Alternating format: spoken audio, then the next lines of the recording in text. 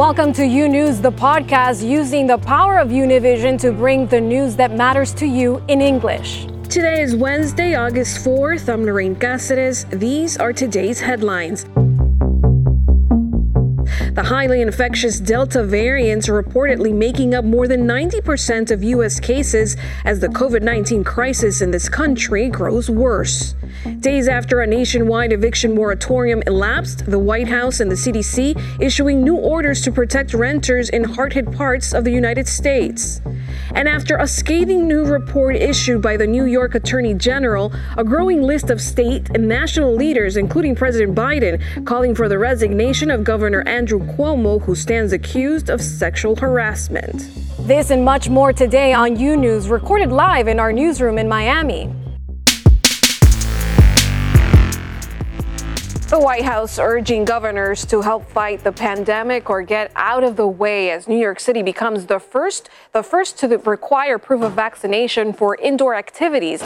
Meanwhile, the FDA reportedly one step closer to granting full approval of Pfizer's COVID-19 vaccine. COVID-19 cases globally set to exceed 200 million in the next few days. The WHO saying the highest number of infections last week were reported in India, Indonesia, Brazil, Iran, and the U.S., where the Delta variant now accounts for more than 93% of all reported cases. We are not crying wolf here. This surge that we're going through right now has every potential to be and already looks to be the worst surge we faced so far. We're at 50,000 hospitalizations today in this country, which is where we were in February of last year. Meanwhile, thousands of vaccine doses nationwide expiring and getting tossed due to lack of demand. The New York Times reporting the FDA plans to grant full approval of Pfizer's COVID-19 vaccine by Labor Day in hopes the move helps boost confidence. I do hope it's going to be within the next couple of weeks. They said hopefully by the end of the month. I hope it's even sooner than that. There are many good reasons to get this done. They're doing their job. They're an independent agency, and they're doing a job, and they do a good job. One of the biggest worries now are kids who can't get vaccinated. The American Academy of Pediatrics reporting cases among children has risen 84% in the past week. The group counting almost 72,000 new cases from July 22nd to July 29th. It's clear that this variant is capable of causing serious illness in children. You have heard those stories coming out of Louisiana pediatric ICUs where there are kids as young as a few months old who are sick from this. That is rare. Certainly younger people are less likely to fall ill. But anybody who tries to tell you, you don't have to worry about it if you're a young, healthy person, there's many counterexamples all around us now. The CDC warning that wearing a mask now is more crucial than ever, regardless of vaccination status. Everyone who is in a K through 12 school in the fall should be masked. Everyone across the country, adults, children, vaccinated or unvaccinated, everyone should be masked. In Louisiana, the governor following the recommendation, reinstating a state mask mandate. Everyone on a K through 12 campus, a college campus, university campus, regardless of their vaccination status, are covered by this mandate. It's vitally important that we protect our children, especially those who are too young to be vaccinated. This school near Charlotte, North Carolina, learning the hard way, changing its policy and now requiring masks for all after 150 staff and students were placed in quarantine. It should have been the policy from the get-go. Meanwhile, New York City announcing a bold and controversial safety measure, now requiring proof of vaccination for all indoor dining, entertainment, and gyms. The goal here is to convince everyone that this is the time. If we're going to stop the Delta variant, the time is now, and that means getting vaccinated right now. The president reacting to the move. Do you think more cities and states should institute rules like that? I do. I think they just need to give the authority of those restaurants or businesses to say, in order to come in, you have to give proof that you've been vaccinated or that you can't come in. The White House urging states like Texas and Florida, where governors have implemented mandates to prohibit masks and restrictions, to either help fight the pandemic or at least let local governments make their own decisions. If you aren't going to abide by public health guidance, then get out of the way and let people do the right thing to lead in their communities, whether they are teachers, university leaders, private sector leaders, or others who are trying to save lives. And New York City's new vaccine requirement will launch August 16th and be fully enforced by September 13th. And the World Health Organization is calling for a moratorium on COVID-19 vaccine boosters until at least the end of September. The move, an effort to enable that at least 10% of the population of every country is vaccinated. The request made by the healthier countries that have far outpaced the developing world in numbers of vaccinations. He said richer countries have administered about 100 doses of coronavirus vaccines for every 100 people on average, while low-income countries hampered by short supplies have provided only 1.5 doses per 100 people. But a new survey is revealing persistent resistance to getting the shot from those who are currently unvaccinated. A new survey finds most unvaccinated Americans believe COVID-19 vaccinations are more dangerous than the disease. Unvaccinated Americans largely believe the media has exaggerated the severity of the pandemic. They are also less likely to wear masks in public. 53% of vaccinated people reported wearing masks in grocery stores and other indoor places. 44% of unvaccinated people said they wear masks in those situations. And we go now to Washington. The Centers for Disease Control has issued a new moratorium on evictions for the next 60 days. This after the Biden administration came under fire for allowing vulnerable renters to lose their homes during the pandemic. Edwin Bidi has the details from our D.C. bureau. Edwin? Lorraine, it is definitely a relief for millions of families across the U.S. that were facing imminent evictions. The CDC is saying that evicting people could be detrimental to public health and it would interfere with their efforts to slow the pandemic. With this fresh moratorium, the CDC is giving families 60 more days to find solutions, such as alternatives to pay their debt or apply for the federal assistance through the states. This is what President Biden said regarding the announcement. We have billions of dollars that we've given to states to provide for rent and utilities for those people who can't afford to stay in their homes because they can't, in an apartment, they can't pay their rent. And so we're urging them to distribute those funds to the landlords.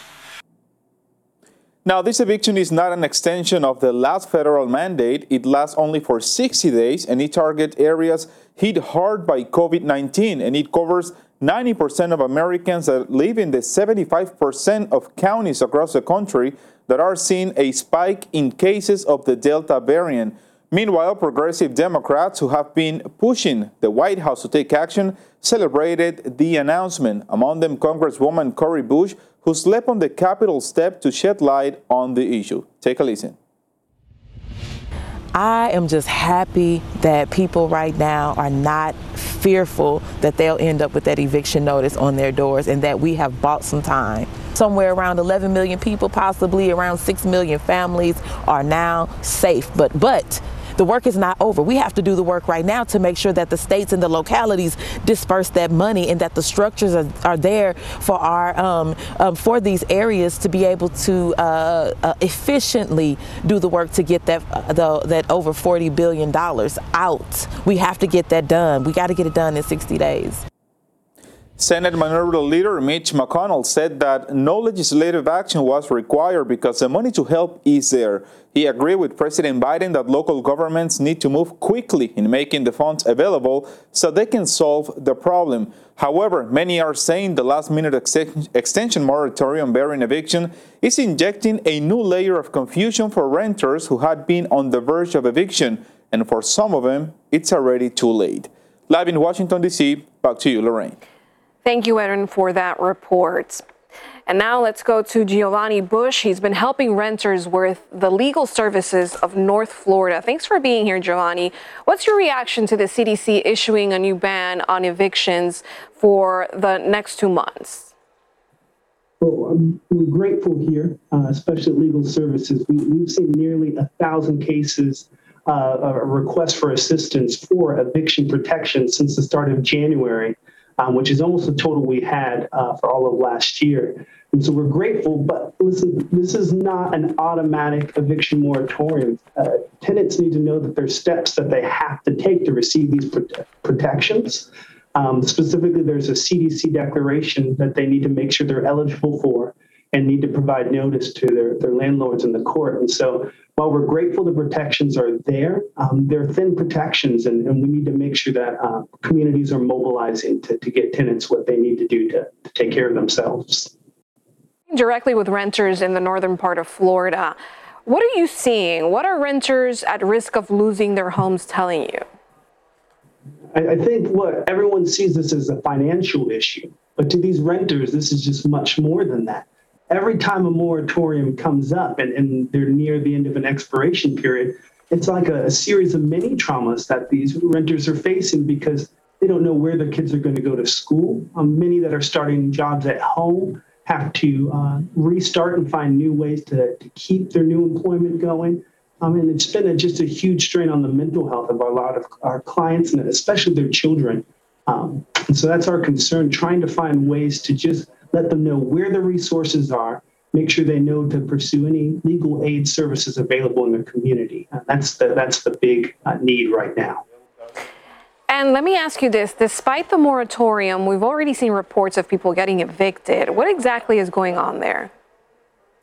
No, that's a great question, Lorraine. So you need to know that the moratorium there is for non-payment of rent, but it doesn't stop evictions potentially for other reasons, right? Such as the lease being over or there being cause of a lease violation.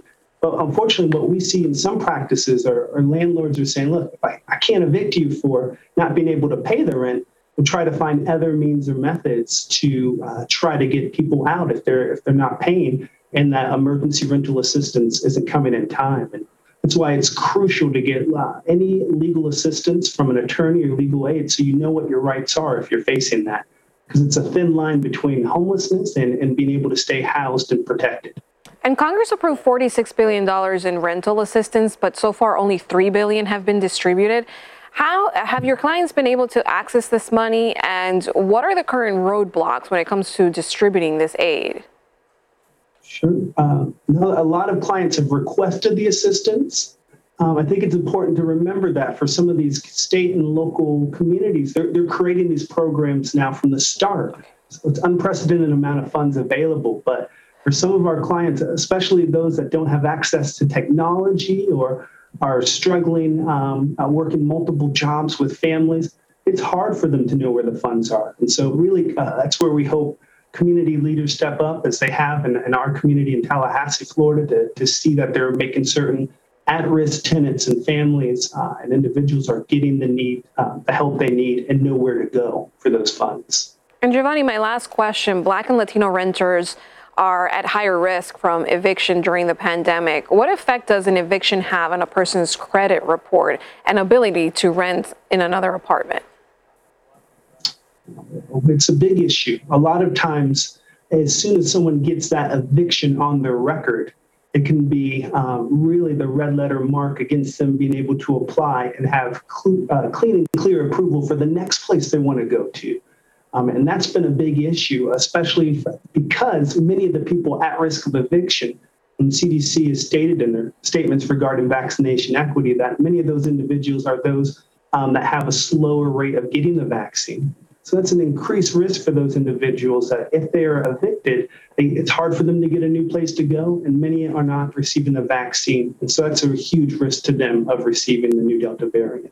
Well, thank you so much, Giovanni Bush of Legal Services of North Florida, for all of that information. We appreciate having you in the show. Thank you, Lorraine. And New York Governor Andrew Cuomo, once a rising star in the Democratic Party, now under growing pressure to resign just hours after the release of a scathing sexual harassment report against him. Rafael Rodriguez has the latest. New York Governor Andrew Cuomo is facing new calls to resign after a bombshell report into sexual harassment claims against him. Governor Andrew Cuomo sexually harassed multiple women, and in doing so violated federal and state law. Overnight, the governors of 4 Northeast states releasing a joint statement saying they're, quote, appalled at the findings of the independent investigation, adding that Cuomo, quote, should resign. Also calling for Cuomo to resign, both New York senators, House Speaker Nancy Pelosi, and President Biden. I think he should resign. The investigation, released by New York Attorney General Letitia James, found 11 women were telling the truth when they said the governor had touched them inappropriately. Some of the allegations now made public include a trooper on the governor's security team who described a pattern of harassment. She was standing holding the door open for the governor. As he passed, he took his open hand and ran it across her stomach from her belly button to the hip where she keeps her gun. She told us that she felt completely violated. In a pre-recorded statement, Cuomo remaining defiant.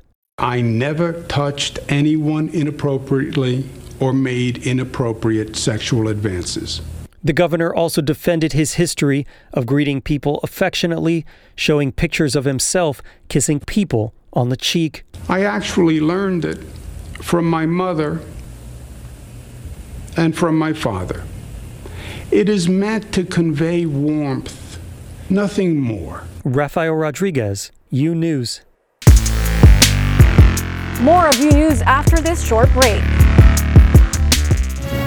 Imagine a daily newscast that speaks to you about your world in plain English. Each weekday, we partner with Hispanic America's most trusted news source to bring you the stories from home and abroad that matter to you. That would essentially put an end to the longest war in U.S. history. This is the interior of a stash house that we found in this ride along today. State authorities recommend avoiding them at night. U News covers the news of your world and makes it easy to understand. Your world, your news. U News on Fusion. Welcome back to U News.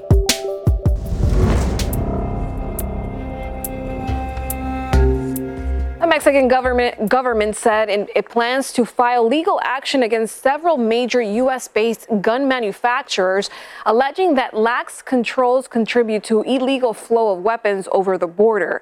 Mexican authorities believe U.S.-made weapons have fueled the explosive violence that has transformed parts of the country over the past decade. Around 2.5 million illicit American guns have poured across the border in that time period, according to a Mexican government study released last year. Legal gun sales in Mexico are tightly restricted. The suit, which seeks unspecified financial compensation from the companies, does not target the U.S. government. And meanwhile, the Biden administration is preparing to begin offering coronavirus vaccines to migrants in U.S. custody along the Mexico border, according to the Washington Post. Until now, only a limited number of migrants have received vaccines while held in longer-term ICE detention facilities. Under the broad outlines of the new plan, DHS would vaccinate migrants soon after they cross into the United States as they await processing by U.S. Customs and Border Protection. And meanwhile, in South Texas, a massive number of migrants trying to cross the border are prompting new concerns from residents and officials. Andrew Peña takes us there. U.S. Border Patrol in South Texas can't keep up with the volume of migrants crossing the border. In the last few days, they have been arriving by the thousands. Yesterday, we saw dozens of them arriving in groups, one after another, even in the middle of the rainstorms. It is God's will, and here I am, thanks to him and her. Many of those we witnessed arriving were unaccompanied minors. How many minors came here in this group? I don't know. More than 25 to 30 minors. Some children came taking care of their younger siblings. Did you come with your little sister? Yes, with my sister. Did you come alone too? Yes, alone. So this group here is just minors? Yes, only minors. According to recent figures, a record number of unaccompanied minors arrived in July, a little more than 19,000, surpassing the 18,800 from March. What happened to your little shoes? They got lost when we were thrown into the river. Among the unaccompanied minors, we met these two little sisters from Honduras. Lilybeth, barely 5 years old, came barefoot. Didn't you get tired? No. They say that the hard thing for them was to be without their mother, who they haven't seen in 5 years. They are dying to give her a hug. I miss her. I miss her. She left us because my dad left us abandoned. What is happening in recent days has never been seen before. There are too many people arriving, so many that the immigration authorities feel overwhelmed. And nothing stops migrants, says the Border Patrol officials, not the torrential downpours or the dangers of crossing the river. And if June and July broke records, August, they say, judging by what we are seeing here, could surpass those numbers by far. Reported by Pedro Utreras in La Joya, Texas. Andrew Peña, U News.